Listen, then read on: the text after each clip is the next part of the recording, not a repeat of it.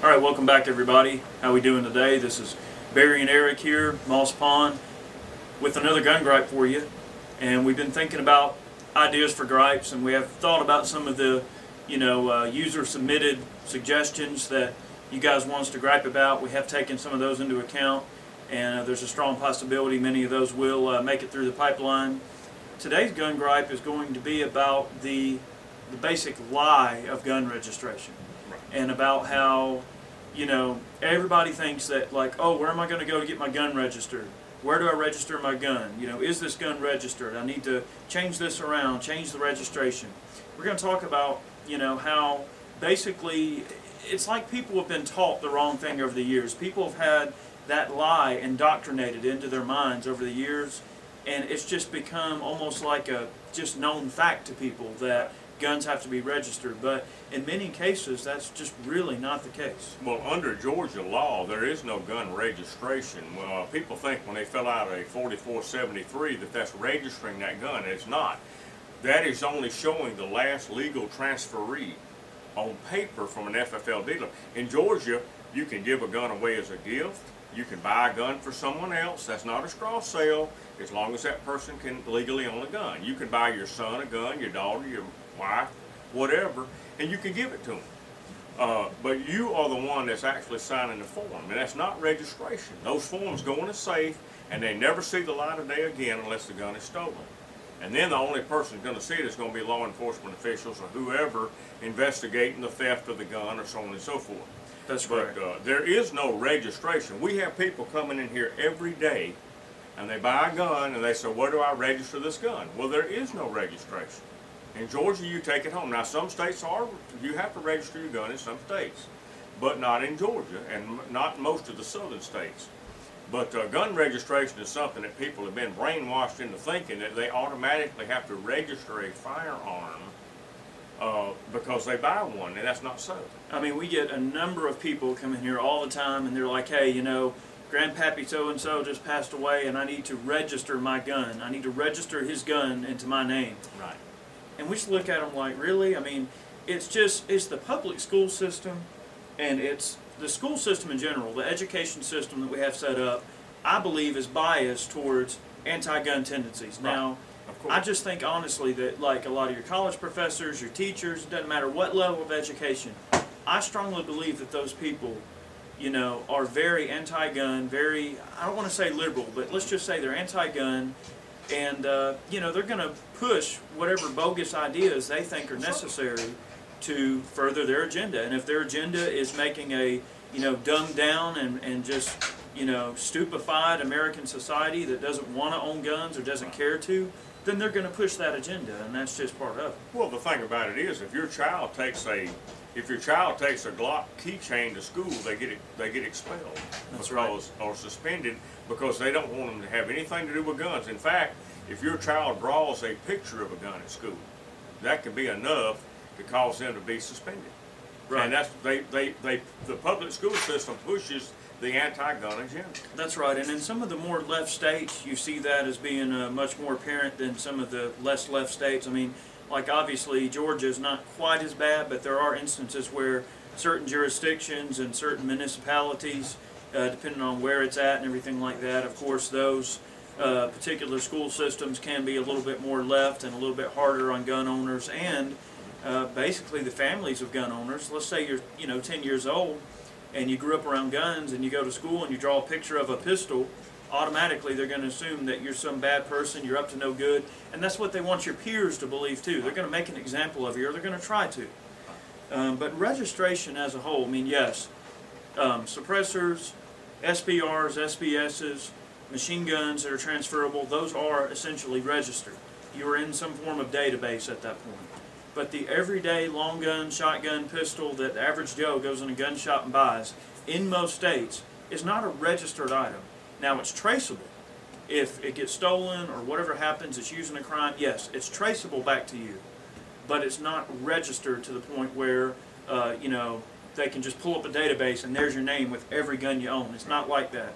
Now, I want to give two examples in history where gun registration is, well, there's plenty of examples, but to keep this video short, one example was in Belgium when the Germans were rolling through Belgium, they would go through, and of course, you know, that was the first example of their blitzkrieg, which translates to lightning war. They were basically blitzkrieging their way through Belgium in the early years of the war, and well, you know, the early stages of their invasion of Europe. And what the officers would do is they would go around, because Belgium had nationwide gun registration to the point where they knew what every single person had, serial number, whatever. German officer would go around to each house and say, okay, Mr. Franz or whoever, they would say, you know, you have 2 shotguns, 1 pistol, a rifle, where are they? And if you couldn't produce them, they'd take your little blonde-haired kid out back and blow their brains out and prove a point. So gun registration is a really bad idea, because the only government that would register guns is a government that's afraid of their people. And when gun registration gets pushed through to the point where they want to know every little thing that's out there and where it's at and how to come across it, it's only a sign that they want to oppress you and your rights. Or if it's even not a matter of rights. I mean, it's a basic, to me, a fundamental human right to have the right to defend yourself, and that involves owning guns too. Now, another example is in the movie Red Dawn. I know it's a movie, but when, you know, they came in and took over or whatever, what's the first thing they did in the movie? They went and they got all the 4473s from the gun store so they could know all the addresses of the gun owners in the town, and they could talk to them or confiscate the guns or whatever. And that was their first step rolling through, was to be able to confiscate the firearms to prevent an insurrection of the local populace. Now, it's just a movie, but those, you know, principles are definitely in stone. I mean, yes, an invading army, in theory, if they were to, well, they wouldn't get any further in Locust Grove, I can tell you that right now. Yeah. But if, let's just say in theory, an invading army came here and got all their 4473s, now granted, yeah, it's going to take them months of searching to go through all of those forms and go through all of that red tape. But in theory, yes, with those forms, they would know who bought what, and when and where they live and everything. Well, the fallacy of the 4473 is the fact that all it reflects is the last person who bought a gun from an FFL dealer. I probably bought and traded 1,000 guns over the last 30 years. Yeah. I don't have any proof that I ever had those guns. That's right. There's no law in Georgia preventing me from giving a gun to my son or giving a gun to somebody, or taking it to a gun show and just selling it to some Joe Blow.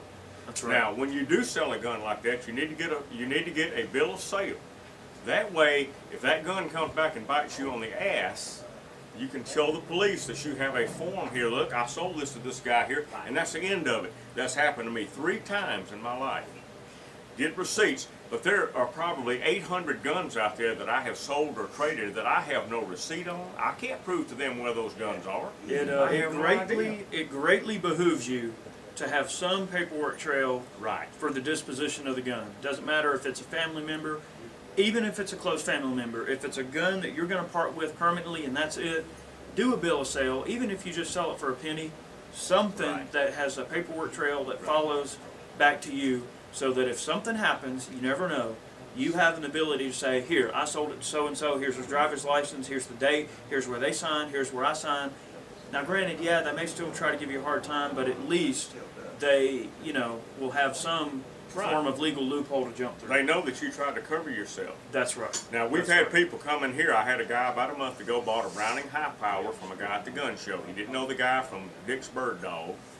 He paid $450 for this gun, which is a more than a fair price. He said, "I want this gun put in my name." Well, okay, pawn it. He pawned it for $20, and it was going to cost him $25 to pick it up. But when you pawn a gun in Georgia, you have to fill out a 4473 just like you're buying it. So that would be a paper trail.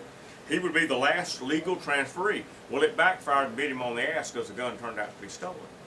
That's right. So the Clayton County Police Department confiscated his gun, and he's Right. out of it. Now, But- people say, well, how do I know if this gun is stolen? Well, if you take it to the police department, first off, they're probably not going to run the serial number for you. And if they do, and it comes back stolen, they're going to take it from you. That's right. At least one thing that the guy did right, I mean, he got out from under a gun that could have got him in trouble if he got pulled over. Right. Because, let's face it, in a lot of situations, if the cops pull you over and you got a gun in your car, if they're in the mood to be a dick to you, they're going to run the serial numbers. That's the bottom line. And they're hoping that they're going to find a stolen gun. I mean, you know, really, it's funny because if there's no reason to merit that search and seizure, to merit them searching that serial number, They shouldn't be able to. They shouldn't. But a lot of them still will. I mean, they'll say, well, this gun's in your car, I'm going to run it. Or they'll take it back to their car and run it anyway, even without telling you. Well, I've been out shooting before. 25 years ago, we'd be out like in Fulton Industrial Boulevard shooting. Cops would come up and they'd run all of our numbers on our guns. Right. They got nothing else to do. That's so right. they run the number, and they sometimes they come back with a hit. No, they're really supposed to have a reason to do that. They're not supposed to just run it to run it. I mean, they're Well, supposed but to have a they reason. can though. Like if you're driving down the road with a big screen TV in the back of your car, they can run the number on that if they want to. Right.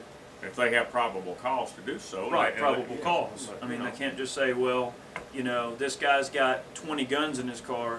I'm going to run all 20 just from the sake that hoping that one's stolen. Yeah, they well, can't do that. maybe he's a gun runner. Right. Well, that's right. If they think that. But, So, or maybe some guy just got cleaned out of his collection. But I know, if I ever get pulled over and I have a lot of guns in my car or whatever the case may be, I don't tell them nothing and I don't let them do anything. I don't care if they say, well, I want to run the serial numbers and all these guns. I'll say, well, I bet you'd like to, wouldn't you? And I don't cooperate with them because it's none of their business. It really isn't. And I'll tell them get a shift leader out there, a supervisor, and once it gets to the point where they know that you know your rights and you demand to talk to a supervisor, or they're going to drop it. It gets to the point you're causing them more trouble than they want to deal with. Right. Yeah, don't don't roll over when it comes to the No, cops. no.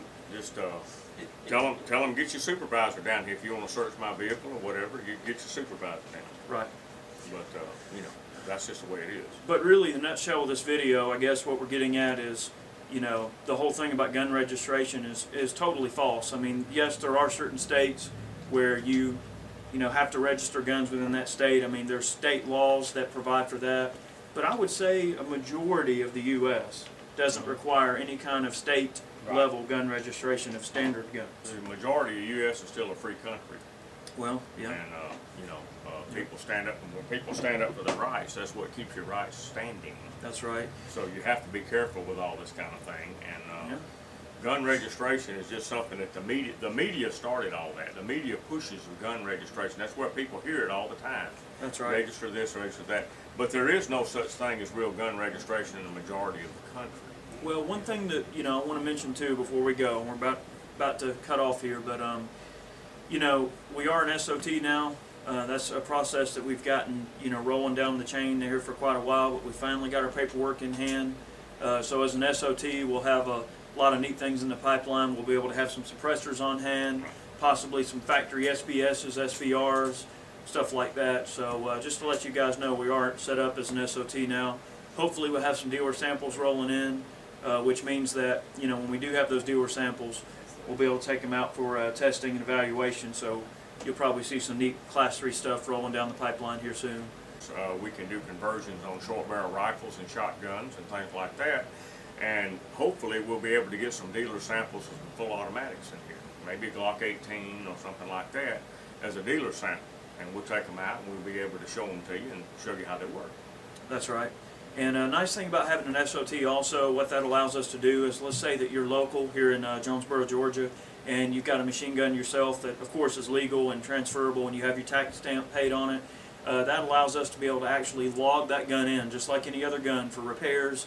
So if you needed if you want to take your MP5 out and wear it out and get it dirty after 5,000 rounds and bring it to us and let us clean it, you could log it in legally and we could legally take it in, clean it, perform whatever repairs are necessary, and then get the gun back to you with no issues there. So that does allow us to have Class 3 inventory on hand, both from individuals and for law enforcement agencies, and to be able to service those guns too. So that's a nice thing, giving us the flexibility to service people's full autos and stuff. And suppressors. If you want to bring a suppressor to us and for us to clean it, we can do cleaning, stuff like that, and then get that suppressor back to you, no problem. But the main thing is the suppressors and the short barrel rifles and shotguns, because the submachine guns or machine guns are going to have to be registered and transferable, and they're very expensive. So what we're going to deal in mainly is suppressors and conversions of guns. Like Ray can do Sega conversions. He built one for a friend of mine, a Sega 12 with an 8-inch barrel. And the whole gun is 18 inches long when the stock is folded. It's a wonderful little gun. And we'll be doing that kind of work. Short barrel rifles, shoulder stocked pistols. And hopefully we'll have some dealer samples. Right, so maybe, if we're lucky, maybe a couple of MP5s, Glock 18s, Zip 16s, stuff like that. So So that's going to be coming down the pike here, and we're going to. It's going to get real interesting, and we're going to get more knowledgeable with this stuff, and oh yeah. we're going to pass it on to y'all. So you guys can definitely expect a bunch of suppressor reviews in the pipeline, that kind of stuff. Maybe some, nighttime pest hunting. We'll Yeah. see. Right. We'll see how it goes. Well, But we that's- appreciate y'all watching. All right, now y'all come back now. You hear? Definitely.